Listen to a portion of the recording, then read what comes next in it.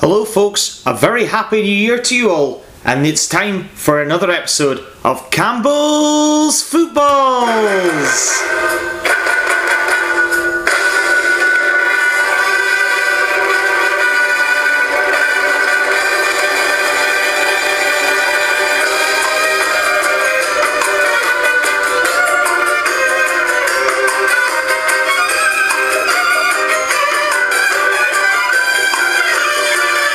Yes, a very warm welcome to Campbell's Footballs, the only podcast where bad predictions are cancelled out by good crack. Well, the Scottish Premiership may be on its winter break, but there is still plenty for myself and my guest this week to discuss during the Christmas period. Rangers just 2 points behind Celtic with a game in hand. Who is now favourite for the title? And what about the English Premiership? Liverpool now world champions as well as Champions League winners and a shoe-in to seal their first Premier League title. What about the battle for second? Is it simply Leicester against Manchester City? Who could get in that top four? Are Chelsea on the slide? What about United, Spurs and anybody else on the outside? What about Arsenal under Mikel Arteta? How are they going to respond? And also Everton and Ancelotti. How are they going to do as well? My guest this week is journalist and massive Celtics fan, Anthony Joseph. And I'm really looking forward to discussing all that has been going on, as well as intrigued about his career to date. This is of course Campbell's Footballs in association with, as always, Toby Johnson Music. I've fallen out with the world again. I'm sick and tired of the conversation. Stuck in a rut and I can't pretend. I'm happy to wait while nothing's changing. Someday when we get out of here, we can write up a plan with no destination. Well, it's a real pleasure to be back for 2020 on Campbell's Footballs, and for my first show of the new year, I'm joined by journalist and big Celtic fan Anthony Joseph. Anthony, a warm welcome to the show. Hello, Grant. Thanks for having me on. Yeah, a very happy new year to yourself, man. I hope things are well. Yeah, it was all good. It was fine to be back in Scotland for Christmas and New Year. You have a good one as well? Yeah, I had a fairly quiet one this year actually, but it was really nice nonetheless. And as I said, it's been a bit of a busy it was a bit busy 2019 for myself. So yeah, it was really nice to take a couple of weeks break from doing the show, which was nice. But I'm really looking forward to getting stuck back in again. Yeah, perfect. No, thanks for having me on. No worries at all. So I really wanted to know a little bit more about what you do, and maybe you can enlighten my listeners to a little bit about yourself. Yeah, so I'm a journalist. I've been for nearly 10 years now. So I used to work up in Scotland for the Aberdeen Evening Express, which everyone will know up there, and then moved south to the Mail Online. Mainly doing news there, but now I'm at Kicker Media. We do like video features with English Premier League players, but it's mainly for mobile networks in the Far East and abroad, the Middle East and things like that as well. So yeah, that's just the few places I've worked at so far. But yeah, it's been a very enjoyable and quite a nice career I've had so far. So, sounds exciting. What made you want to go into the world of journalism in the first place, Anthony? Well, I actually always wanted to be a journalist ever since I was a little boy. I think even my primary school teachers would tell my parents that I think he's going to be a writer when he's older, because we used to come back on Mondays from our weekends, and this is at St Joseph's Primary School in Aberdeen, and the teachers would ask us to write about our weekend on the Monday, and I would just write match reports from the football matches I was watching. And they would tell my parents, I think he's going to be a writer when he's older, or something to do with football anyway. And then also, everyone will know what the Top Boy is from the Home Alone films, and maybe some yeah. people have had them themselves. I used to, cringy now, I used to commentate matches on the Top Boy. I vividly remember doing the Rangers-Parma game in 1999. I think Rangers won 2-0. Yeah. That game, somehow I remember that game sticks out in my head. Just doing it from my bedroom in a little small box of a TV, just commentating on the game on my Top Boy. But yeah, when I got to secondary school, I was really keen. I got involved in like a school newspaper, which we did, and I got work experience at the Aberdeen Independent newspaper. Not many people will remember that, but, well, certainly people my age won't, but the older generation definitely will. It was a free newspaper in Aberdeen called The Independent, so I got work experience there. And then the Evening Express did a story on in their school shout section, saying that I wanted to be the next Charlie Allen, because I wanted to be a sports journalist, which got me a lot of stick from my mates. I remember at the time when school people wants to be next Charlie Allen was the headline, and then 6 years later he was my boss. But so it's quite a nice story to it. But yeah, I did work experience at the Evening Express, STV, the Edinburgh Journal when I was there for college, and More Than 90 Minutes, which was Celtic fanzine, which who I write for now again. So I was always going in on my summer holidays between school and college and uni and all that, in the Evening Express, and just getting work experience, getting things published, and it stood me in good stead for getting a job, definitely. Yeah, it sounds to me that your passion for the game really drove you to get to where you are at the moment. Certainly from your past experiences, that's what I get anyway. Yeah, football was a huge part of my life. It's a driving force in many aspects of even my knowledge of things like that. I always remember I know capital cities through football. I know flag countries through football from the World Cups many years ago. And stuff I'm like exactly that. the same. I know that from a young age. I think any football journalist will tell you things like that. Just weird things that you remember, and you just realise, wait, I know that because of football or something like that. The same with my memory of dates now. I remember things by, Scotland were playing that day, or Celtic were playing that day, things like that, or that's the day that was, or that was the weekend of Aberdeen Rangers, whatever. Yeah. Things like that. Football's a huge part of my life, and definitely a driving force of why I wanted to be a journalist, and yes, it's been a privilege to work in it as well. Who were the sort of key players who sort of helped you on your journey to date? Was there anybody that you really thank for helping you on your way? Well, yeah, definitely. Well, the Evening Express, the editor at the time was Damien Bates, who gave me my first contract when I was 19. But even just allowing me to come in for work experience when I was like 16, 17, 18. Alan McCabe and Craig Walker were the more junior editors at the time. Alan's now quite high up in DC Thomson, and Craig Walker's now the editor of the Evening Express.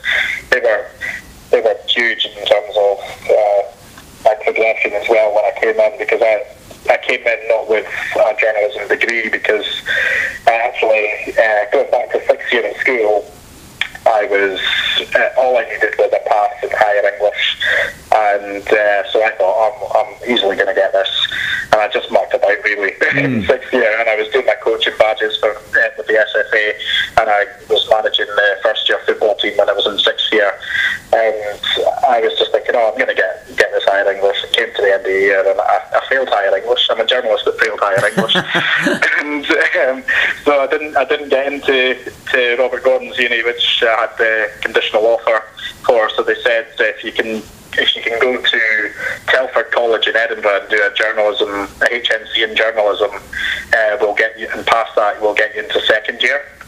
So I wasn't going to miss a year. But the only reason I was getting that kind of priority or like fast track was because I'd done work experience. I'd had published work, so I would always tell any young aspiring journalist, do work experience, get things published, record things, just get as much experience as you can, because it stands you in much better stead than qualifications and degrees. Obviously they have their merits too, but yeah, when I was at the Evening Express, they put me through my journalism course in Newcastle, which I went down there for 6 months. You do your press association through your shorthand, your law, Scottish and English law. I had to learn public affairs, things like that. You did video editing.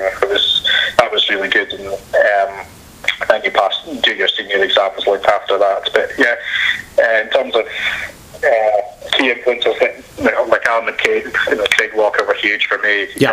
Charlie Allen, obviously, because he was my boss when I was on sport.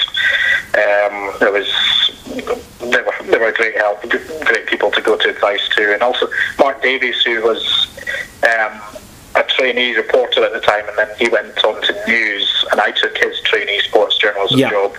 And Mark's been quite influential in my life as well, because he's now online editor of the Sun Online down here in London. But he was the one that took me also to London for the Mail Online when he was news editor there. Yeah.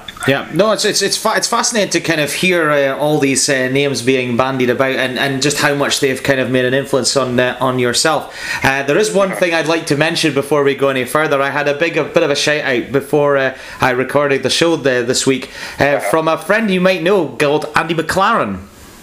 Oh, right, yeah, he was asking for you. He's I know him really well through darts and a lot of other stuff, so he was asking for you.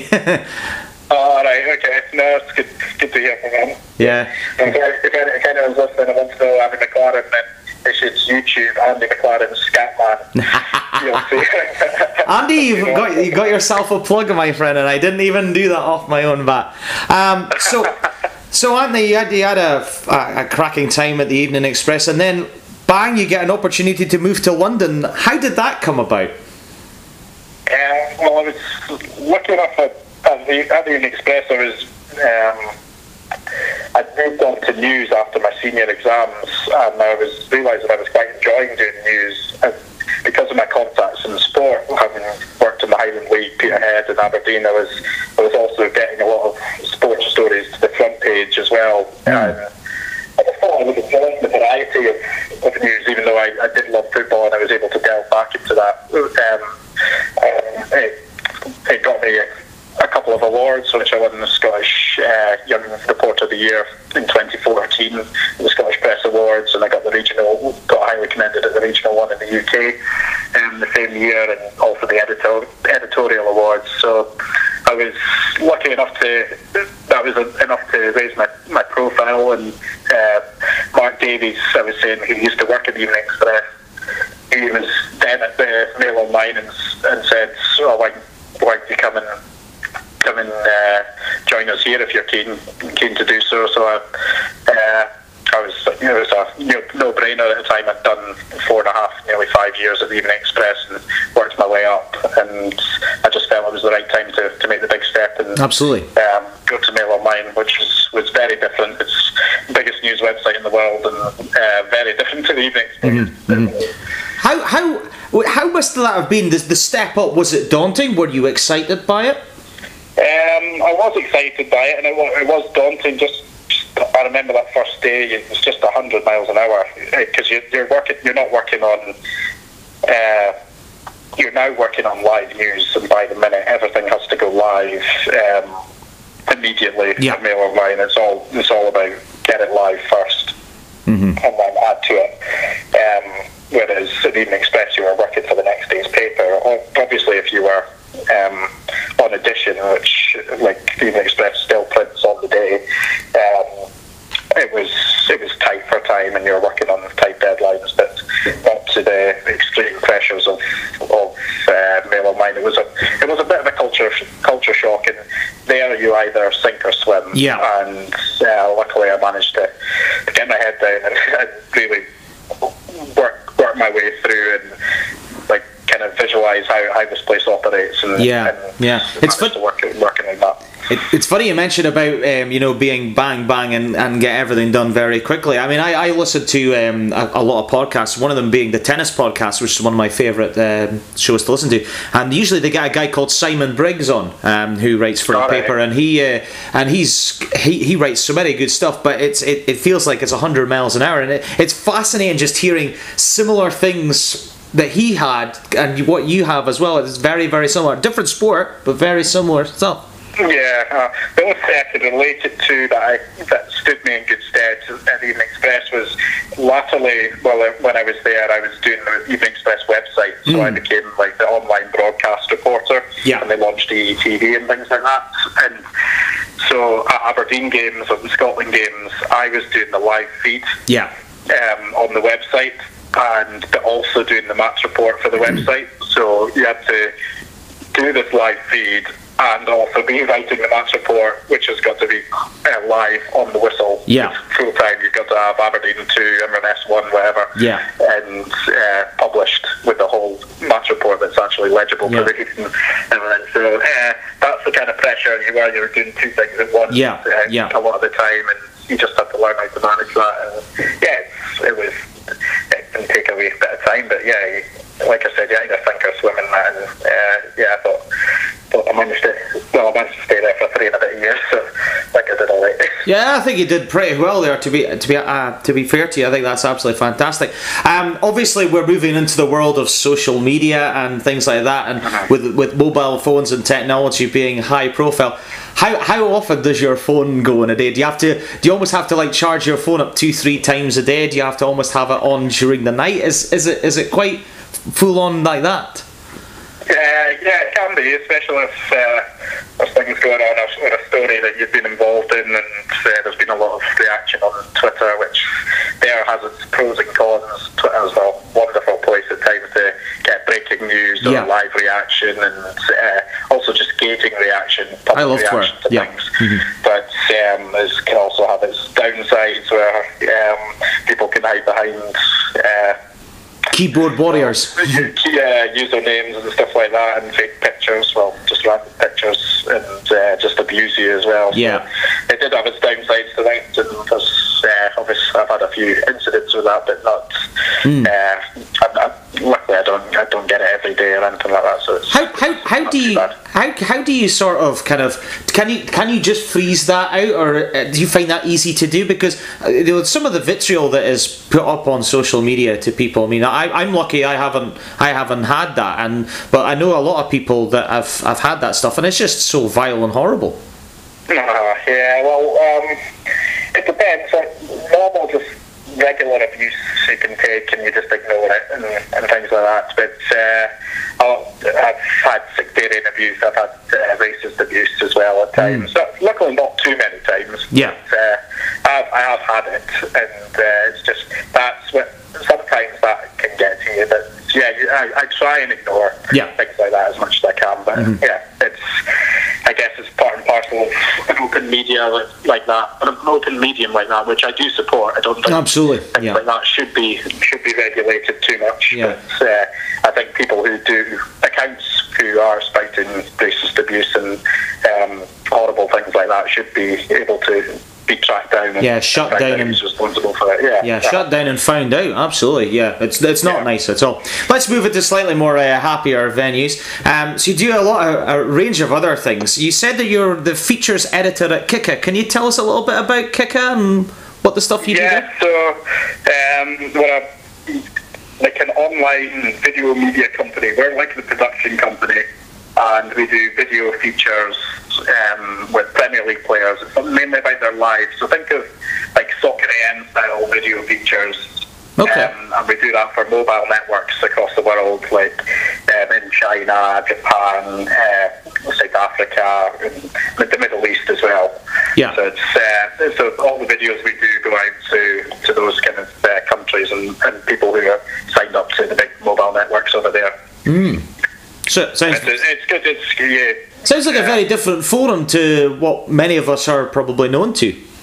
Oh yeah, definitely. It was a huge shift for me, because I had to think not only as a content person but also think commercially. Got to think about Instagram influencers. Instagram's huge for what we do in terms of like Instagram influencers coming to events or coming to shoot, things like that. It's exploded in the last 5 years. Definitely. Following players' stories in terms of their Instagram stories, just understanding what the players are doing in their lives, and what they are, how they can communicate and connect. And what we now know is that Instagram is the medium for footballers to connect with just show people a glimpse of their lives, and also how they connect with each other and have fun and things like that. Whereas Twitter is more of a professional forum for players to send a message or whatever. But it's been good fun working with players and doing the shoots with them, and it's been very different. It's been good fun as well. Is there a favourite footballer that you've worked with? Good question. Probably Juan Mata. Oh, brilliant player. As a Man United fan, I love Mata. Yeah, it's very, very nice person actually. Probably the nicest person, footballer or media. Yeah. Person, celebrity. Sorry, I mean, that I've ever met. Yeah, definitely. Yeah, interesting. What I also find really interesting, I've only just kind of gotten into this, but you're also involved on the Totally Football show, aren't you? Yeah. Isn't it? Which is fantastic because I've just gotten into it, and the main reason I get into it is because I'm a massive fan of James Richardson. Oh, right, okay, yeah. So they 2 seasons ago they launched the Scottish version. Yes. So they do the Golazzo Italian version, and they've got the Football League show with Caroline Barker and things like that. Yeah. So, Andrew Slavin hosts the Scottish version, and JJ Bull, who's also from Aberdeen as well. He works at Telegraph. He's on it a lot. Well, he's one of the hosts as well. Yeah. And I come in often, usually like once a month as a guest, to offer my opinions and analysis on the goings on of Scottish football at the time. So yeah, that's good fun. Got me into doing podcasts and things like that. It's kicked off massively, and now they've got good sponsorship and everything, and so I think that's got a good future. Yeah, and podcasting, like social media, has just exploded. Certainly in the last 2 or 3 years. I mean, obviously, I just do my show because I enjoy it. That is basically what I do. But some people like James's show, like a lot of other podcasts I listen to, they do it, and they do it extremely well, much more professionally than I could ever dream to do it. But it's fantastic. This is very professional. I talk a good game, that's for sure. No, it's quite funny how it all kicked off. I do remember when podcasts were becoming a bit of a thing, and then it sort of died down a wee bit. Yeah. And now it's just skyrocketed because people can connect their phones to their cars now, and they can through Bluetooth, and they just play podcasts, whether it's Sports Sound or Football Ramble or any other Totally Football show podcast. It's huge. If you look at how well Sty Ferry's podcast Open Goal are doing now, they've got a live show at Open Goal's been superb. To the Terrace podcast, I listened to that in the very early years, and now they've got a show at BBC. It's amazing how podcasts can grow. I know 90 Minute Cynic is a Celtic podcast, and they've gone full time. Yeah, wow. That's an actual job now. Yeah. So it's amazing that the medium of podcasts has become so big, because everyone on the commutes or long drives or on a train journey, plane journey, people are downloading podcasts now. It's not. It's become big, and it's great. Yeah, one last thing before we stop the sort of first third of this. So you do a lot of stuff on Celtic Fanzine, obviously a big Celtic fan. Can you explain a little bit as to what that's about? Because I imagine it's a little bit like a kind of off the ball version of Celtic. Is that right? A little bit. More for it offers more analysis and opinion without the kind of shackles of the club, if you know what I mean, or your own editors. You can have a proper rant on it if you want. Yeah. So I started doing that when I was a student. Just like almost work experience, a bit for extra cash, bit of pocket money for my beers or football trips or whatever. And then when I went into mainstream media, I obviously had to cut ties with it, just because it was a Celtic fanzine. It's quite a political one as well, so it's editors done in its editorial is done in Ireland. Yeah. And so you're not like some of the people on on Arsenal Fan TV, are you? No, it's nothing like that.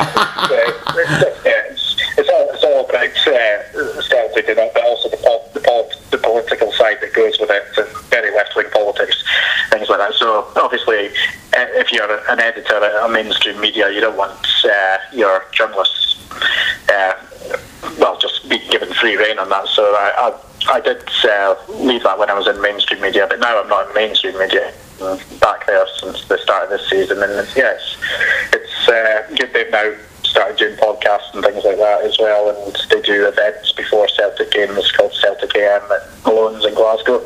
Yeah. And so I've been a Celtic fan all my life and season ticket holder for many years. One of the hardest things was giving up a season ticket, but it's good to be able to be a Celtic fan again now that I'm not working in Scottish football, because when you're in Scottish football, and even at the Evening Express, you just have to be careful about ethics, what you post and what you say, and even like pictures of yourself on holiday or at a football trip. If I was going to Barcelona away with Celtic, then I would be careful about how many pictures there are of me in a Celtic shirt and things like that.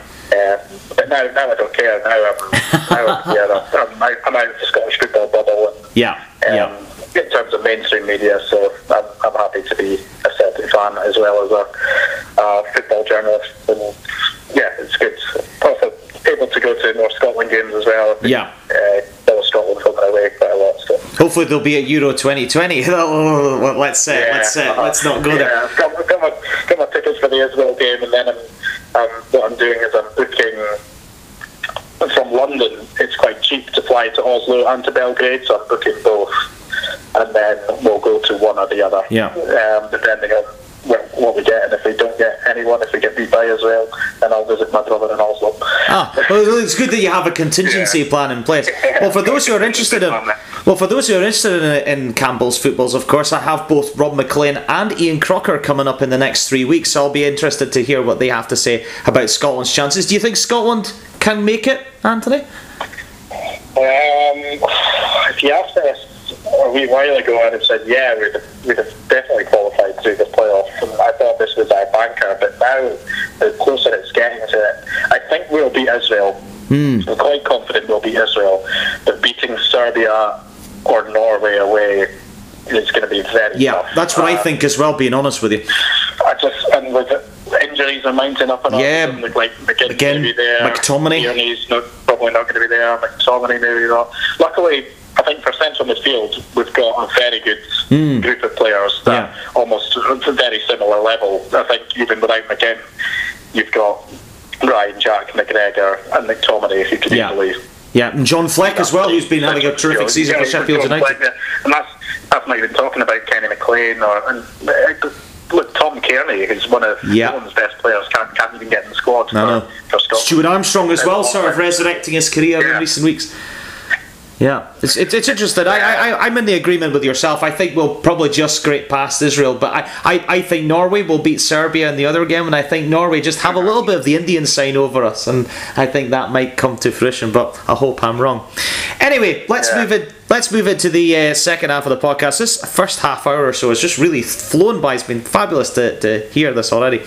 Obviously, Scottish football in a winter shutdown, but there's been no shortage of talking points, none more so than the last Old Firm derby before the winter break. Rangers coming out on top 2-1 to close the gap on Celtic's lead at the top of the table to 2 points with a game in hand. What is your thoughts on the game, Anthony? Well, it was a very good performance from Rangers again.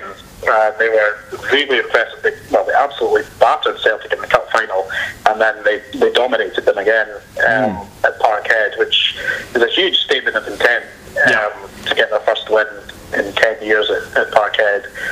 And it shows that they genuinely feel that they are a match for Celtic, and who's to argue with them?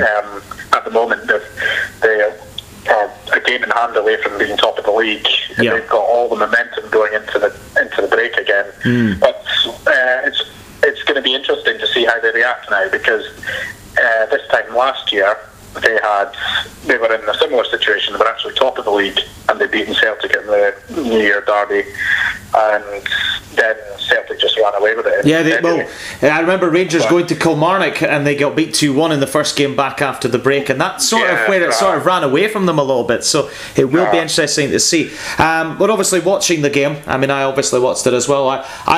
Rangers played as well as they did in the cup final. Well, obviously Celtic won the cup final, but I thought what Rangers did so well in the game was they didn't allow Celtic time on the ball. No, they didn't. They managed the game so well. It was almost like what Celtic did at Ibrox. They just managed the game perfectly, and they kept on. You could just see what they were doing. I thought Paul Bolingoli had a pretty good game in the first half. In the second half, he just looked very uncomfortable. What Rangers were doing was they were pressing Celtic in a way to play the ball to Bolingoli, and he just looked very, very uncomfortable. And you had Kent and Aribo straight on him, and he was making mistakes, ball going out of play or getting tackled, and that just set the tone for the second half when you thought, oh, Celtic have got an equaliser here.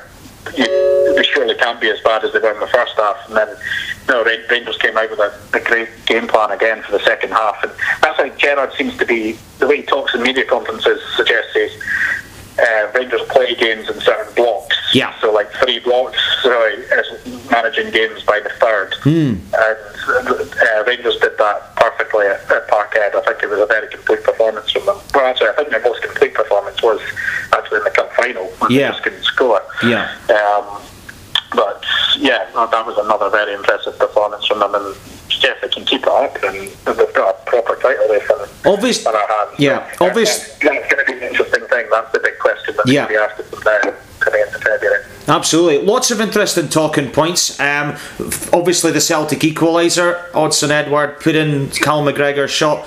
Looked like he used an arm, and then obviously the red card for Morelos, the penalty that was awarded for Celtic in the first half.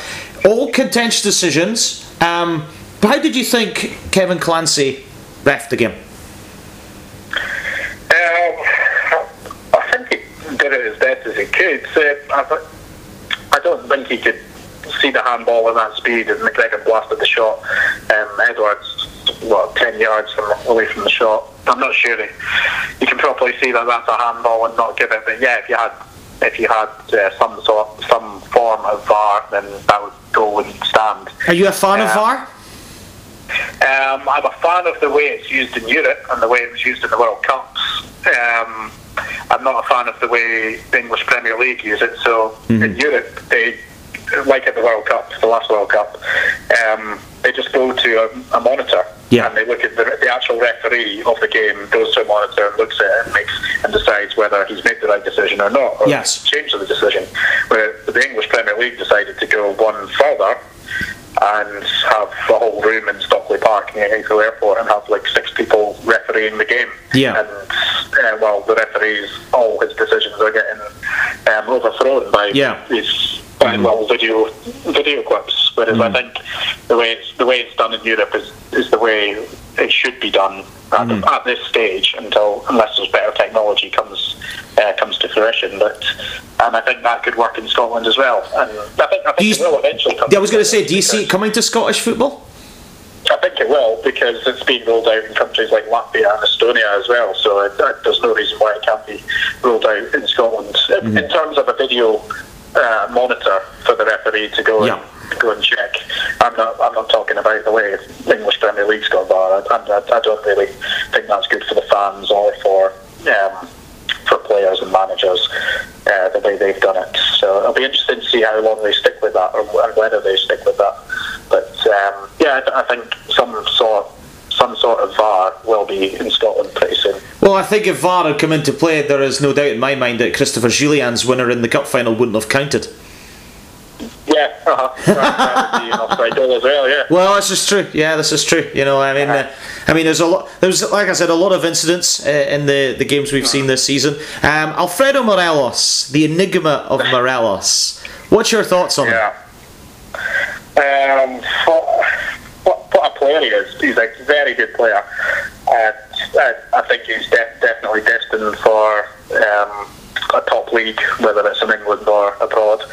But he's a hothead, and he's still got that in him. But part of it is what drives him, is what makes him such a good player. But he's a young lad, and he just needs to channel it. He's been channeling it better this season.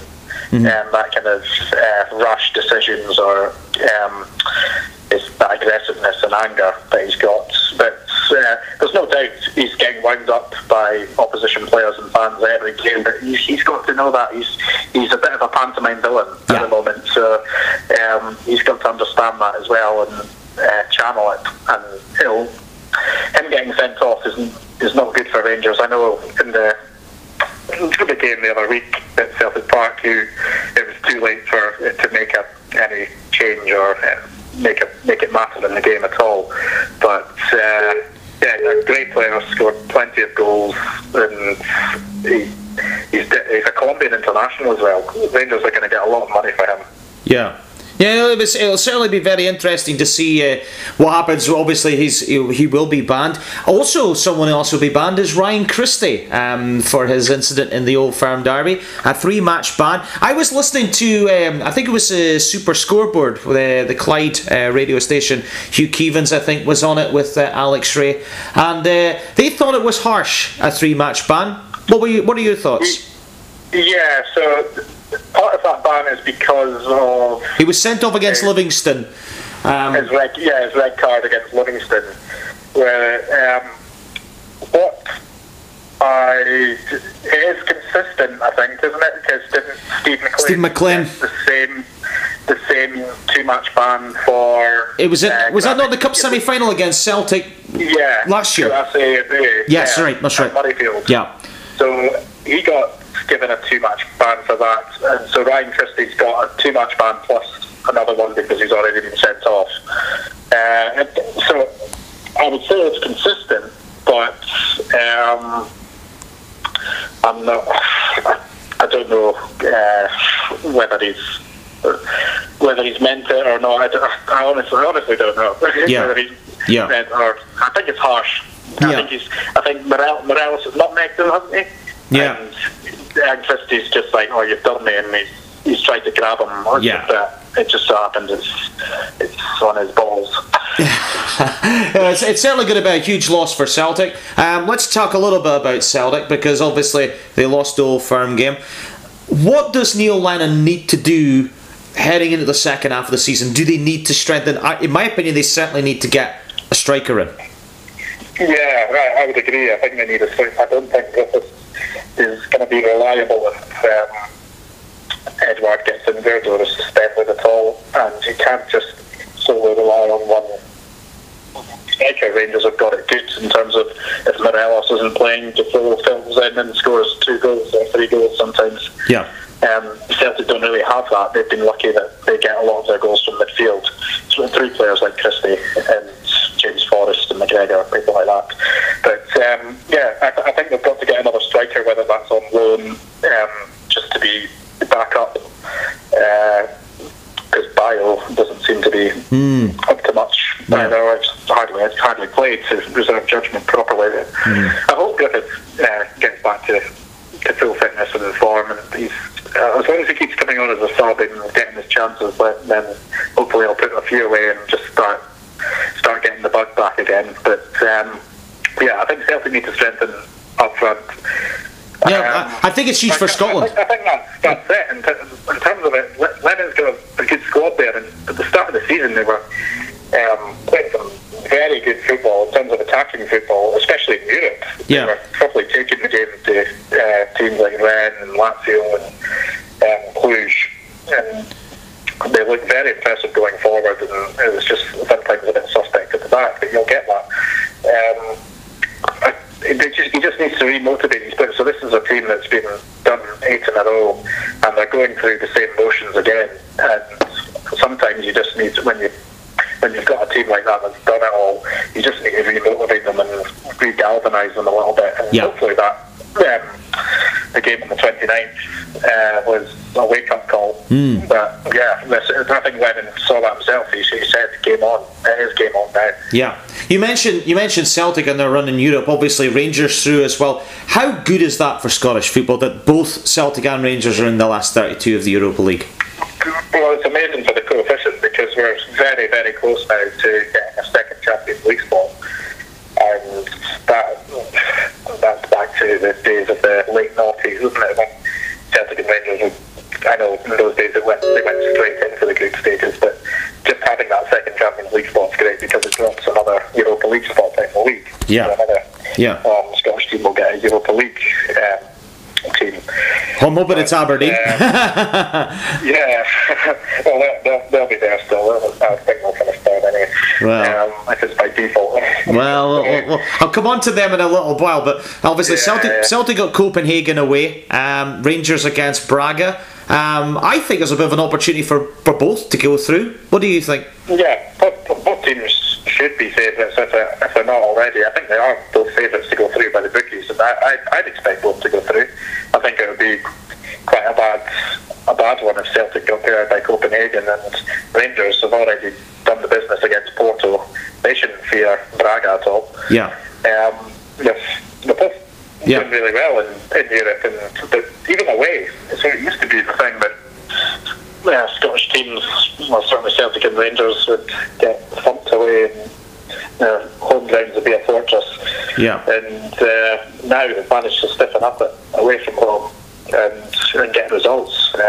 Rangers getting a result in Porto. They were very unlucky not to get a result. The young boys just losing that goal in the last minute. But yeah, they've both done really well in Europe, and I can't see them both getting beat. I think they'll both go through this time, and then it'll be a 1 in 4 chance of getting either each other or an English team. If the English teams go through as well, which you'd expect. Yeah. Well, it's quite a tasty tournament. Absolutely, and only improving the kind of attention of Scottish football. Let's move into the rest of the fixtures before the winter break, I should say. Some surprising results, because Hamilton, St Mirren won, Livingston beating Hibs. Aberdeen drawing with Hearts. Hearts now 5 points adrift at the bottom of the Scottish Premiership table. Do you worry for them? I do, because how long can we keep saying, oh, they'll be okay, they've got a good enough squad, they're a big enough team, etc. How long can which I have been saying, I've been thinking that as well, but how long can we keep saying that?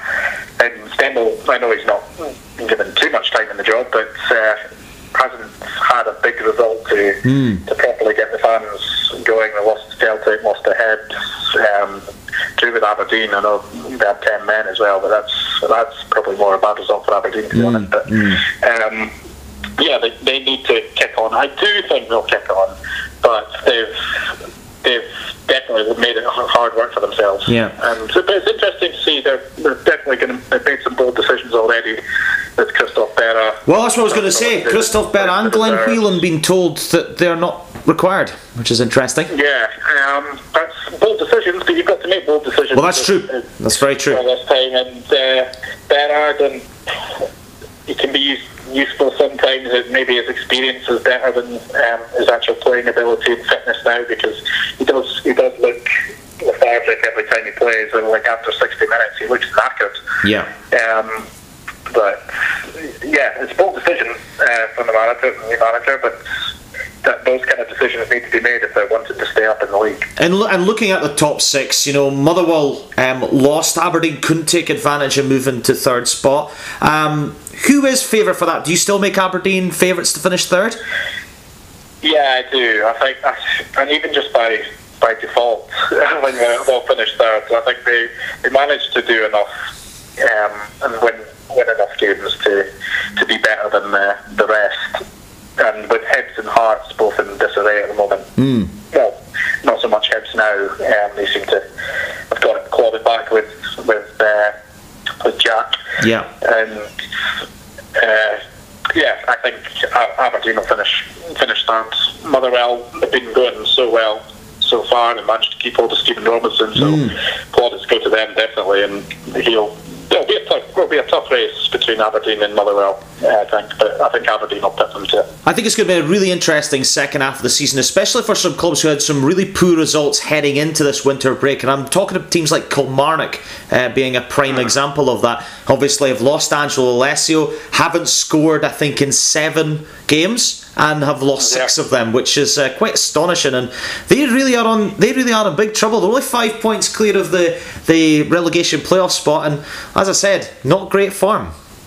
No, not great form. They've lost their last 5 games, which is what a terrible December and Christmas for Kilmarnock fans. But I didn't understand the Alessio sacking, to be honest. They were sitting 5th in the league, and they were almost like a mediocre team, a typical mid-table team, winning games and losing games, winning games and losing games. But now they've lost 5 on the bounce. I'm not sure how much of an influence Dyer will have. Yeah. I'm sure, well, he'll know a lot of the players from his previous time with Clark, but it's tough for them, but they were also punching massively above their weight. Absolutely, under Steve Clark, definitely agree. Yeah. When they were finishing third, and under Steve Clark, what he did with that group of players was incredible. How they were nearly, the season before even, they were nearly relegated. Well, they were in the relegation zone and he got them into the top six. Yeah. This time, last season, he got them into third. They're massively punching above their weight. But so I think they'll be fine. As in, I don't think they're going to get relegated. Yeah. But I think they'll be lucky to be top six this season. So, I think they'll probably stay around 7th or 8th. So cards on the table then. Who's going to go down and who's going to be in the playoff? I'm going to say, this is bold, considering the table just now, I'm going to say Hamilton will go down, and I think it's going to be tight. I think it's going to be tight between St Mirren and Hearts for the playoff. Interesting. So you think Hamilton will go down automatically? See, I think Hamilton will be in the. I think Hamilton will be in the playoff. I think St Mirren will go down because they don't score enough goals, and that's no staying on Jim Goodwin, because I like Jim Goodwin. I think he's a great manager, but I just think Hearts will spend in January, and I have a sneaky feeling that Stendhal has got some ideas of how he sees his team going forward. I think he'll play a lot of youth players. I think he'll try to play with pace, and if they can get off to a good start after the winter break and they get a couple of wins, they're back in it. So it's just that Hearts team, they've got good players. They've got some good players for the Scottish Premiership. That team should be more than a top six side. Yeah. They've just become a bad team overnight. They have. You don't become a bad team overnight. They're not playing to the level of ability that they've got, and they just need the right management and structure there. Yeah. It's a very weird situation that the club's been in, and still is in a way, with Craig Levein still hanging about the club. Absolutely. But I think they'll do enough to stay up. And I agree. It'll be St Mirren and Hamilton, but I'm going to say Hamilton go down automatically. I think it's going to be quite close. I mean, I could worry a little bit for Ross County as well. You know, I think they might struggle because they've got quite a thin squad, so I have a little bit of question marks with that. And as I've just alluded to, I think Kilmarnock could struggle. I wouldn't be surprised if they finish 9th. I see St Johnstone getting out of trouble. They found a bit of form, and I think, as I said, Livingston are 5th, and I think they're going along nicely under Gary Holt. Whether they finish in the top 6 or not, I'm not too sure. But you know, they're having a very respectable season, so we'll have to wait and see. That's for sure. Let's quickly have a review of the English Premiership, because obviously we've had 2 new managers. Because Carlo Ancelotti in at Everton and Mikel Arteta has taken over the reins at Arsenal. Surprising appointments for you? I would have thought it should have been the other way around. Arteta at Everton and Ancelotti at Arsenal, although I can sort of understand Ancelotti's not really a manager who builds a team or builds an empire, if you know what I mean. He's usually someone that takes on a really good team that's already been winning and continues that success, or goes one further. And Arsenal need a huge rebuilding job. That club's in dire straits just now for the size it is. I was watching Arsenal in the FA Cup on Monday, and they got the result. I mean, they weren't good in the first half, but the second half, Arteta looked a little bit more animated. The side certainly played better, and they go line, and they got the win against Man United. You know, I don't think they're going to be in the top 4, but you could certainly see long term that working for Arsenal. And from my opinion, I think Everton needed to go out and get someone high profile, and Ancelotti, I think, fits the bill. I think they're building for next season. I think if they can get top 10, it's a solid season for Everton. But I watched them in the Liverpool game, and for them to not beat a third string or second or third string Liverpool team was pretty disappointing, I thought. Yeah, definitely. Liverpool had their kids out there, and you're thinking, well, Everton played a pretty strong team as well. I think this is Liverpool are only thinking about the league. The league is the most important thing for any Liverpool fan or player or anyone associated with the club. They just won that title. So that was a great chance for Everton to get a win at the local rivals, and I was quite surprised that Liverpool Liverpool won it with such a young team then. What a great goal it was as well from Curtis Jones. I remember Steve Wilson getting really excited about it on Match of the Day. Let's talk about Liverpool, because obviously they're world champions as well since my last podcast, and fantastic for them. And it just goes to show you once again how well Klopp and Liverpool as a team are doing right now. Yeah, it's brilliant. But Klopp is one of those managers. I was telling you about Ancelotti. I don't see him as a manager who can build like an empire like that, whereas Klopp is someone who comes into a club that he feels as we've got a real feeling for it, can get into its DNA and build that kind of momentum and that kind of empire around it, not just on the pitch, but create that aura around the city and around the whole fan base. And that's exactly what he's done. He's got everyone believing in what he wants to achieve, and they've won first getting to the final of the Champions League, then winning it the next year, and then the World Club Championship. I'm actually glad he took the World Club Championship seriously as well. Yes. Because I think one of the big things, especially down here, is that there's sort of, I don't know, they see the Premier League as the be-all and end-all, and that's the most important thing in the world. Yeah, Klopp, probably coming from the outside in Germany, sees that the bigger tournaments are the continental ones as well. So I'm glad he took it very seriously. Do you see them going on to dominate the Premier League in the decade? That's a good question. It depends how long Klopp stays, I think. And yeah, he's just signed a new contract, doesn't he? Yeah, well, I know that it's there till I think it's 2024, and then Gerrard is the same at Rangers, and you put two and two together and make four. Is there potential there? I think a lot of the English teams are perhaps going at the top end of the English league, are perhaps going through, or on the brink of the transition period. You've got Leicester, who are like firing up there, the second in the league at the moment. But you wonder how long Rodgers is going to stay in that job. Yeah. Does he take over the Man City job, for example, if Guardiola leaves soon, or Chelsea job, or Arsenal even if it doesn't work out, things like that. So I don't see Rodgers being a long-term solution for Leicester. But then Man City, you got to look at it, like I was saying about Celtic. They've got to galvanise themselves. They've been over the course for the last few years and done it and won it all. Man City sort of seem to be going through the motions of what could happen if Celtic drop the level or continue the way they're going.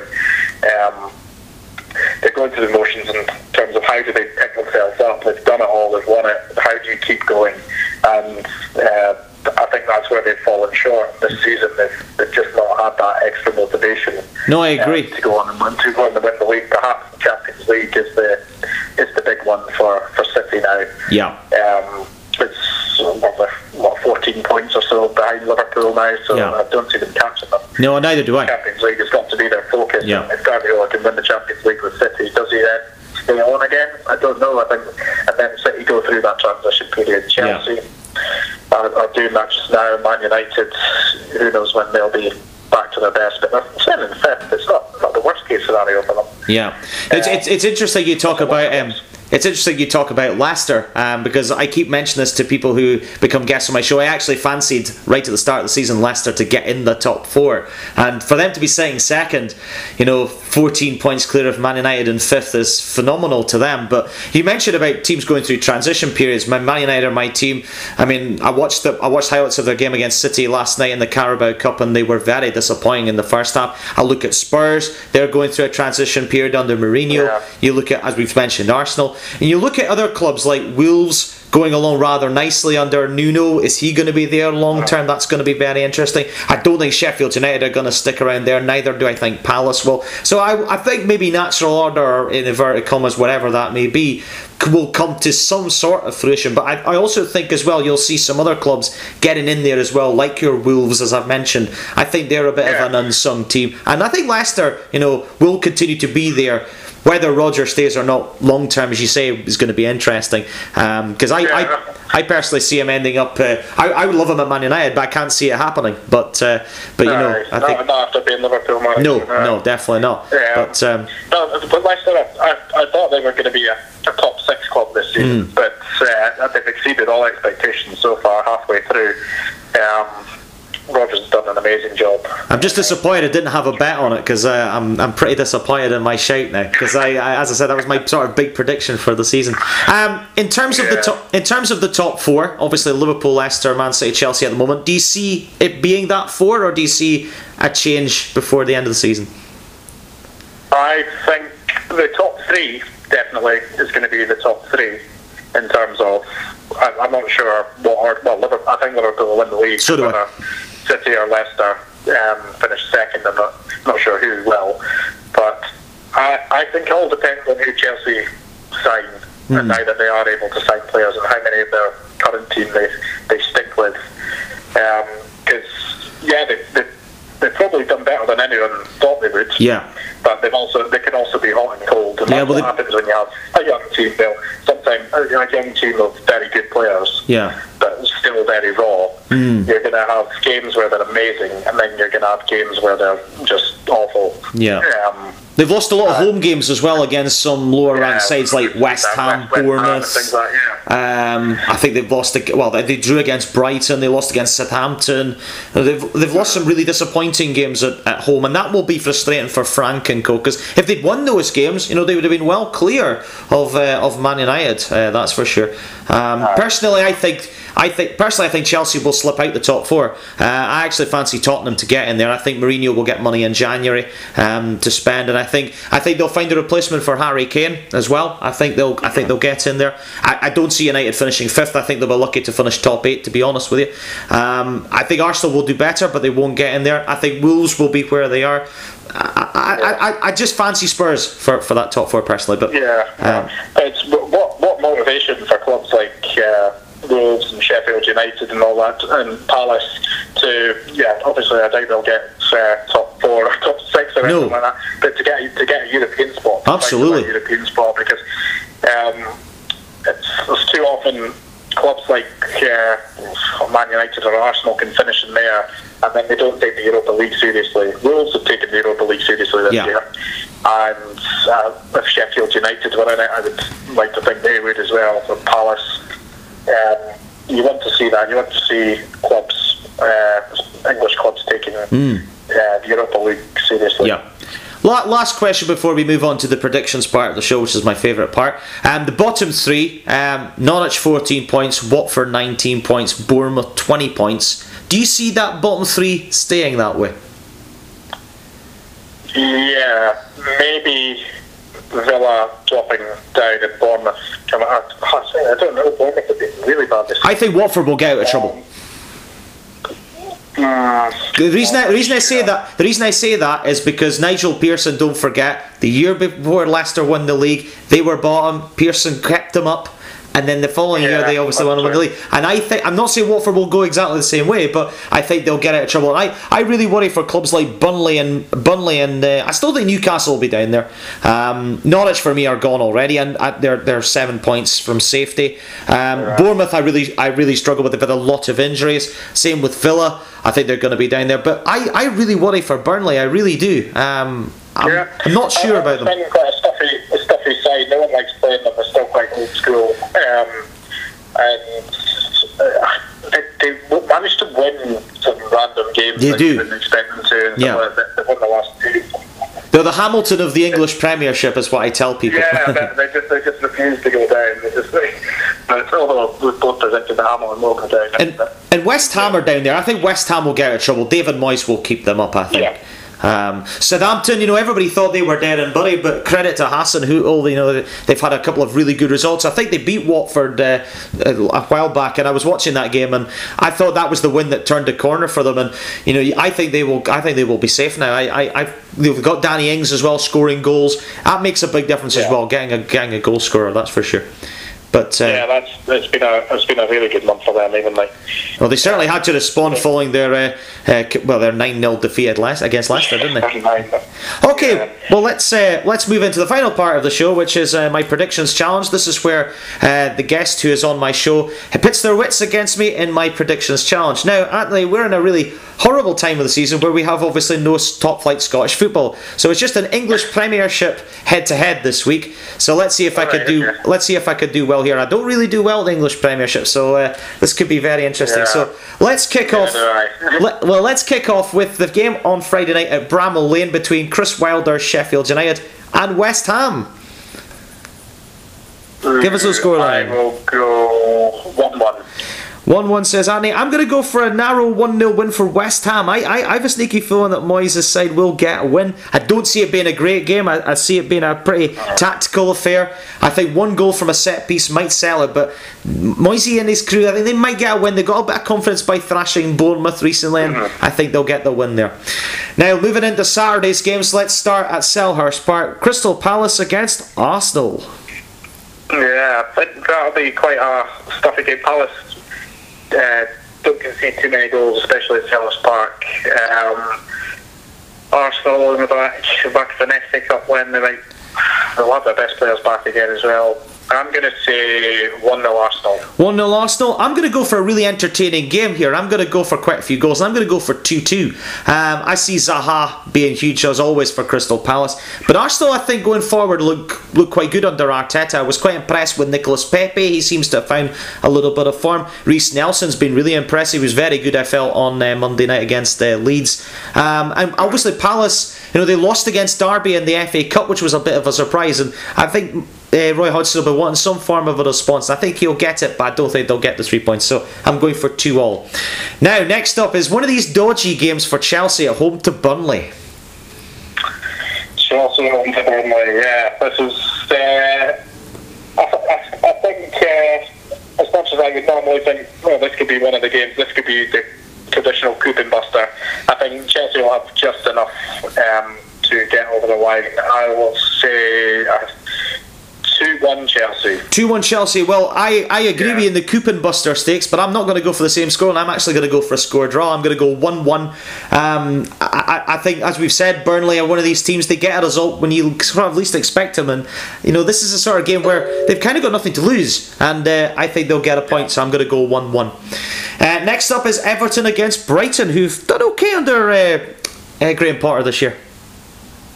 Yeah, Everton will be sick after losing and embarrassed after losing to the kids, Liverpool's kids, pretty much. They're under 18 team. I think they'll turn up. They'll turn up this time. Ancelotti will have them fired up, and I think they'll win 2-0 against Brighton. 2-0. I agree with everything you said, but I think it'll be a close game. I think Everton will get over the line, though. I think they'll win 2-1. I think Jahanbakhsh for Brighton has got a bit of confidence. He's got a couple of goals in recent weeks, and I wouldn't be surprised if he gets another one. Sometimes when you're a goal scorer and you start scoring, you get that confidence surge, and that could make a difference for Brighton. Obviously, not rely on people like Glenn Murray for their goals. So I'm going to go 2-1 Everton. I just think they'll find a bit of form, and I think Calvert-Lewin will find a goal as well, because I thought he missed quite a few chances in the FA Cup game. Next up is Leicester Southampton. Yeah, the return game of the 9-0. 9-0 Southampton? No, I'm not going for that. Yeah, it's an interesting one. Leicester obviously absolutely destroyed them, embarrassed them, put their pants down pretty much. The first game, away from home as well, which is even more embarrassing. I think it'll be closer because I think, as we were saying, I think they've picked up a bit of form now. They've got some good results at the likes of Arsenal, and they were very unlucky against City away as well.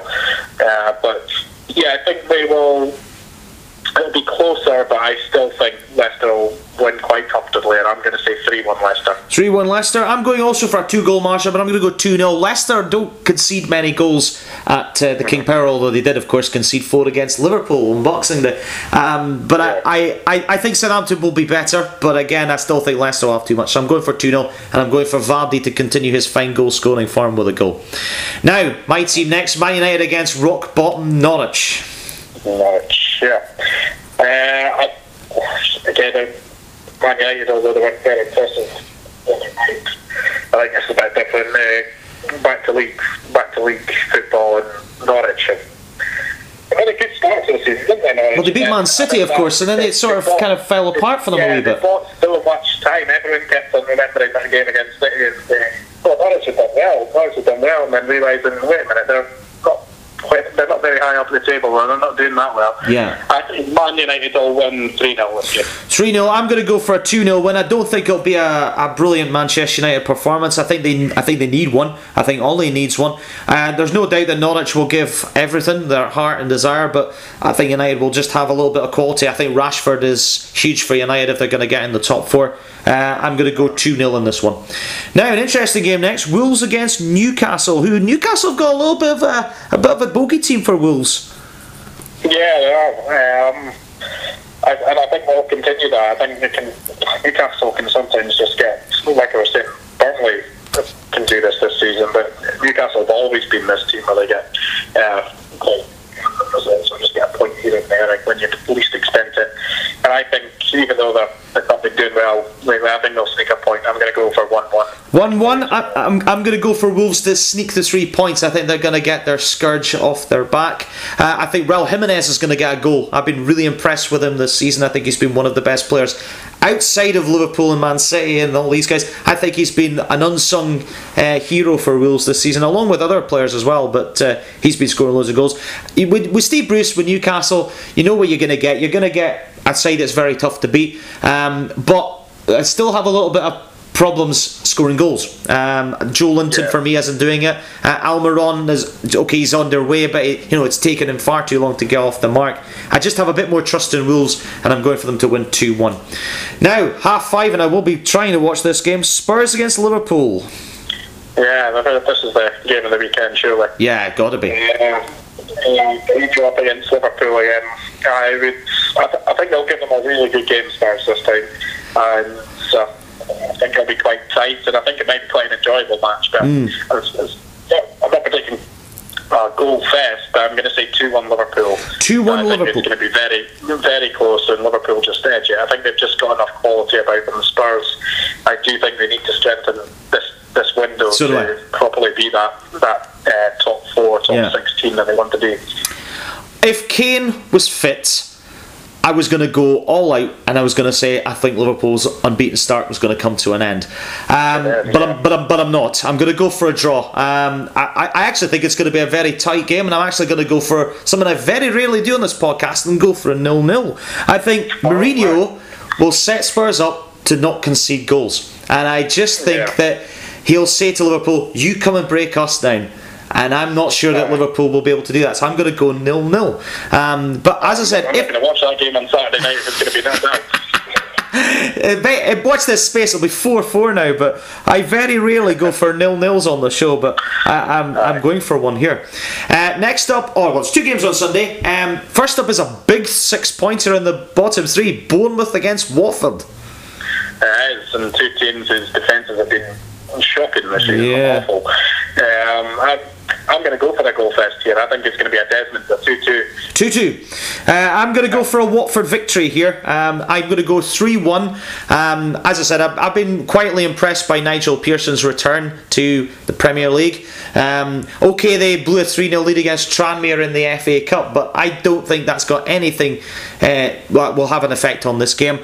I really question Bournemouth. I know they beat Luton very comfortably, but as you rightly say, Anthony, they've been conceding far too many goals, and I still think they have far too many injuries as well. And Watford will exploit that with their power and presence. Players like Deeney coming back from injury are huge for them, and I think that could be the difference. I'm going to go 3-1 Watford.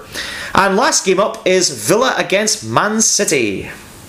Yeah, I think Villa have lost a lot of their sting in their side without him again. Definitely, I agree with that. I think they're really going to feel that the second, because they don't really have a player like him. Apart from Grealish. They do have players like Grealish, but I think McGinn's just got a bit more bite about him. Yeah, I agree. In centre mid. And Grealish can blow hot and cold, and when he's on form, he's amazing. But McGinn is a consistent performer. Yeah. Can get stuck in properly in that midfield and make them kick and drive them on. I think City will have too much for them. I'm going to go 4-0 City. 4-0 City. I'm going to go for half of your scoreline. I'm going to go 2-0. I think Villa will make it an interesting game. I think they'll sit in and try to keep it tight, but I think City's quality will take over. I think De Bruyne will get a goal on Sunday simply because he's in my fantasy team and I really want him to do well. But yeah, I think City will win. And there's nothing really more to be said than that, really. Well, that brings me very much and very timely to the end of another episode of Campbell's Footballs, the only podcast where bad predictions are cancelled out by good crack. I hope this week's show is just exactly what the doctor ordered to kickstart your 2020. Anthony, it's been a real pleasure for you coming on the show, mate. I really enjoyed it. Oh, thanks for having us on. It's been good fun. No worries, and best of luck with the rest of your career, and I'll certainly be keeping a watching eye on how you're getting on, that's for sure.